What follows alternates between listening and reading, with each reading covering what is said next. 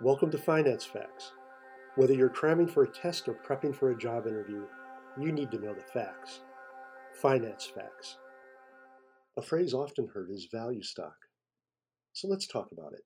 For purposes of this podcast, we'll talk first about value investing.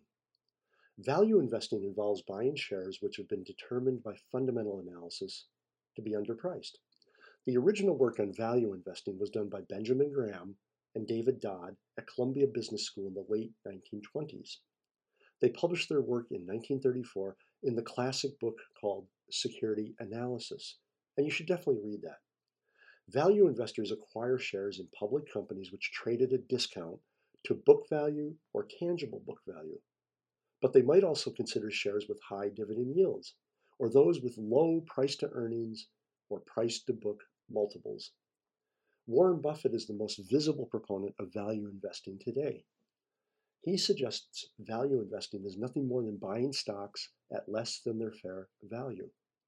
Benjamin Graham referred to this as a margin of safety. Buffett famously says he tries to find an outstanding company at a sensible price rather than a generic company at a bargain price. Curiously, Benjamin Graham never used the phrase value investing. Rather, he suggested people simply buy cheap stocks. You might want to listen to the podcast Growth Stock to compare this investment approach to others.